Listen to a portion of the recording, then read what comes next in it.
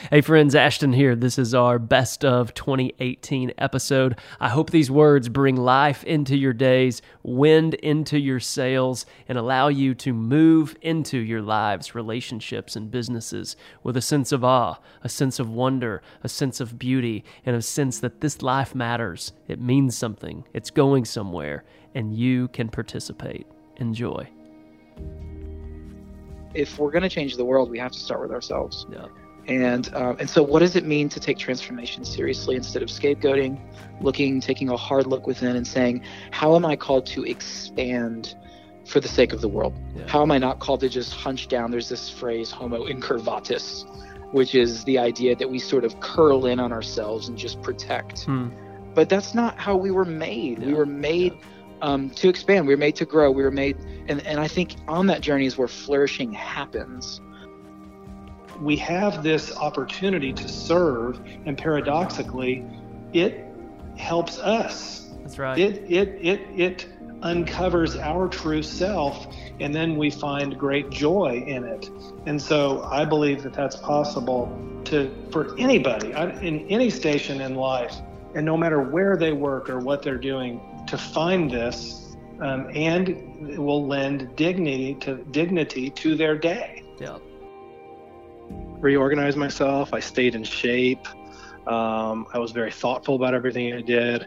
I did things the harder way as opposed to taking shortcuts to ensure that my end product was always what it should be. I changed, and that's a really necessary part in becoming more is change. And the only way I've seen people be effective at joining people in their darkness is if they've taken their own long journey back into their own darkness. You don't help people effectively reconcile their stories until you've done some work in reconciling your own. Delight celebrates people. Delight is almost always a tender experience, and that it becomes a bridge between people, and a bridge back to who we were before we became ashamed and forgot who we were. The advice I would give my past self would be just pay attention more. Pay attention more, because I always felt like everything was just about me for a long time. And I think if I would have paid attention a little bit more, some of those people I had around me at that time would have fed greatly into the narrative of where I am today. Wow. Our roles change with different chapters of our lives, yes. And life collides with us in so many ways and can hold us back in so many ways. And so when our role changes, if our identity and our sense of purpose is found in a specific title, we fall apart and we're empty. If our aspirations are set by a particular chapter of our lives, say motherhood or marriage, well, if those things don't happen for us, does that make us nobody and worthless? And what I've been hoping to do with the conversation about the dream with you is to boil back and from the designations we often put on ourselves or have put on us, and come back to something more intricate and more intimate and with greater possibility. The promise of gratitude as a deep sort of transformative spiritual practice in our own lives is that when really crappy things happen to us, that even in the midst of that, there is some capacity of love and compassion and wonder and awe. Because then you enter your moments, and instead of you changing the moment, you let the moment change you. I mean, just think about that shift that's right there. By you beginning your day at yes, you may enter moments that typically you would enter into with the posture of no. But now you can enter frustrating moments with the posture of yes and allow yourself to be transformed before you try to transform the moment. The return can take place on so many levels. But it is, one of to return to being present, to holding nothing back, to leaning in when life pushes you out, when worry, fear, and pain push you away. That's when we need to lean back in. When I'm closed, that's when I need to open. So, I can't stay open all the time, but when I close, I need to open. When I'm afraid, I need to look at what I'm afraid of, because the word respect means to look again. Yeah. Yeah. Look again. Yeah. And so so when I'm afraid and I can look again, I'm respecting myself. In order to get really great at whatever you're doing, there is an element of being able to kind of be comfortable with being uncomfortable about the future and doing things that you haven't done before. Earlier, in life, we're trying to figure out who we are, and oftentimes that's mixed up with these lies that we're listening to, but we don't realize that we're listening to them. And so we're shaping our sense of self around what I have, what I do, or what others say or think about me.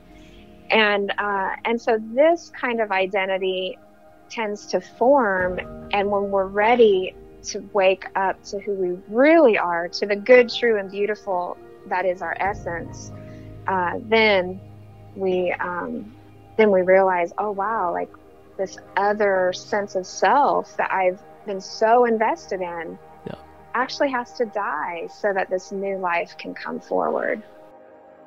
So what does an essentialist think? They are, instead of I have to, it's I choose to. So they have a heightened awareness of their ability to choose. Yep.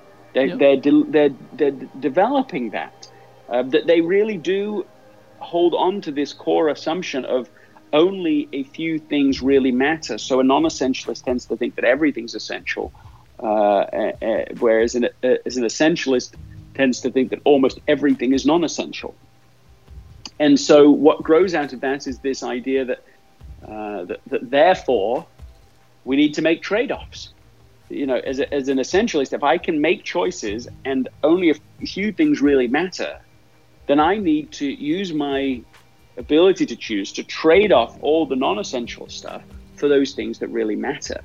And so the actions that cause that, right, the behavior, the disciplined pursuit of less is to pause to discern what really matters, to say no to everything that we can that's not essential, at least negotiate the non-essentials, to remove obstacles to make execution as easy as possible. That's the behavior. That's the work of the essentialist. We think maybe that job has the key. We think that relationship with that perfect person on paper holds the key. Yeah. We think that a certain amount of money in our bank account holds the key. Like we look outside of us for the key to our happiness, truth, success, potential, whatever you want to call it, when really no, it's in our pocket. I don't define happiness as pleasure. I define happiness as the joy you feel moving towards your potential. And I use that definition because joy is something you can experience even when life is not pleasurable. What's beautiful to realize is my faith tradition is good, but it's just one sliver of the whole. Yep. And so whenever I can think of my tradition as one little part, one slice of the pie or whatever, then it can offer a contribution. But whenever I think of my tradition as the entire story, it is a bad story. The whole idea of the one thing isn't that you only have one thing. If I showed you my goal sheet, there's a lot of stuff on it. It's about you can only have one area of focus at a time. And so you have to figure out at this time what your one thing is so that you're trying to be appropriate in the moments of your life. We are wired for struggle. We're wired to overcome struggle. We're wired to be forward moving, to make progress. So we can either, pain, struggle, conflict in life are inevitable, and we can either have pain, struggle, conflict that's moving us towards something good, true, and beautiful, or we can have pain, struggle, and drama that's not taking us anywhere and that's just passing the time. Once you get patient with paradox, with mystery, with things that you can't understand, and better, don't need to understand to appreciate. You can love things without fully understanding them. Yes. And that's a much more open-hearted, open-ended, full horizon way of knowing reality that was called faith. I do believe if we start getting people all around contemporary culture, from all different religions and cultural backgrounds, to realize the we nature of an integrated identity, then people will break free of this separate self way that we've been encouraging young children to live, adolescents to live, and it's leading to a sense of disconnection and meaninglessness, which isn't good for anybody. One of my favorite analogies about revelation and about change is snow, because if you're sitting in a cabin and it starts snowing, there is never an exact moment where all of a sudden the ground is covered in snow. Right. It's like particle by particle that you cannot track. You just see a light dusting and then it's a little more, and you cannot track the change because it's it's a trillion tiny things accumulating. But if you fall asleep and you wake up the next day in a winter wonderland, there's such a clear difference between no snow and a winter wonderland. That's good. That is obvious. Yeah. But if you were to stare outside all night and watch it fall, you would never be able to say, and now we're in a winter one, you can't tell me the moment. And that's, I think, a lot of how life is. It's a trillion snowflakes of experience, of lesson, of wisdom, of wounding, of whatever. And really only when you wake up the next morning and look out, you can see a change. Yeah. We're all inherently wired differently than the person standing right next to us. And so if that's true, then what do we do with that? And I think the invitation is to realize that there's a purpose to you being on the planet, number one, and two, that purpose is somehow in some sort of mysterious paradox there to help the person standing next to you recognize that they belong just the way they are as well.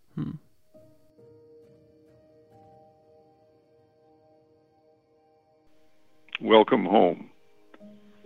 Alone in the alien, snow-blown woods, moving hard to stay warm in zero weather, I stop on a rise to catch my breath as the sun, setting through bare-boned trees, falls upon my face, fierce and full of life. Breathing easy now, breathing with the earth, I suddenly feel accepted, feel myself stand my own ground, strong, deep-rooted as a tree, while time and all these troubles disappear. And when, who knows how long, I move on down the trail and find my ancient burdens returning, I stop once more to say no to them. Not here, not now, not ever again.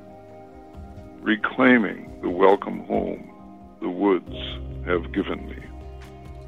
And as you approach today, may you pause by the orchid, listen to the bluebirds sing, and be love.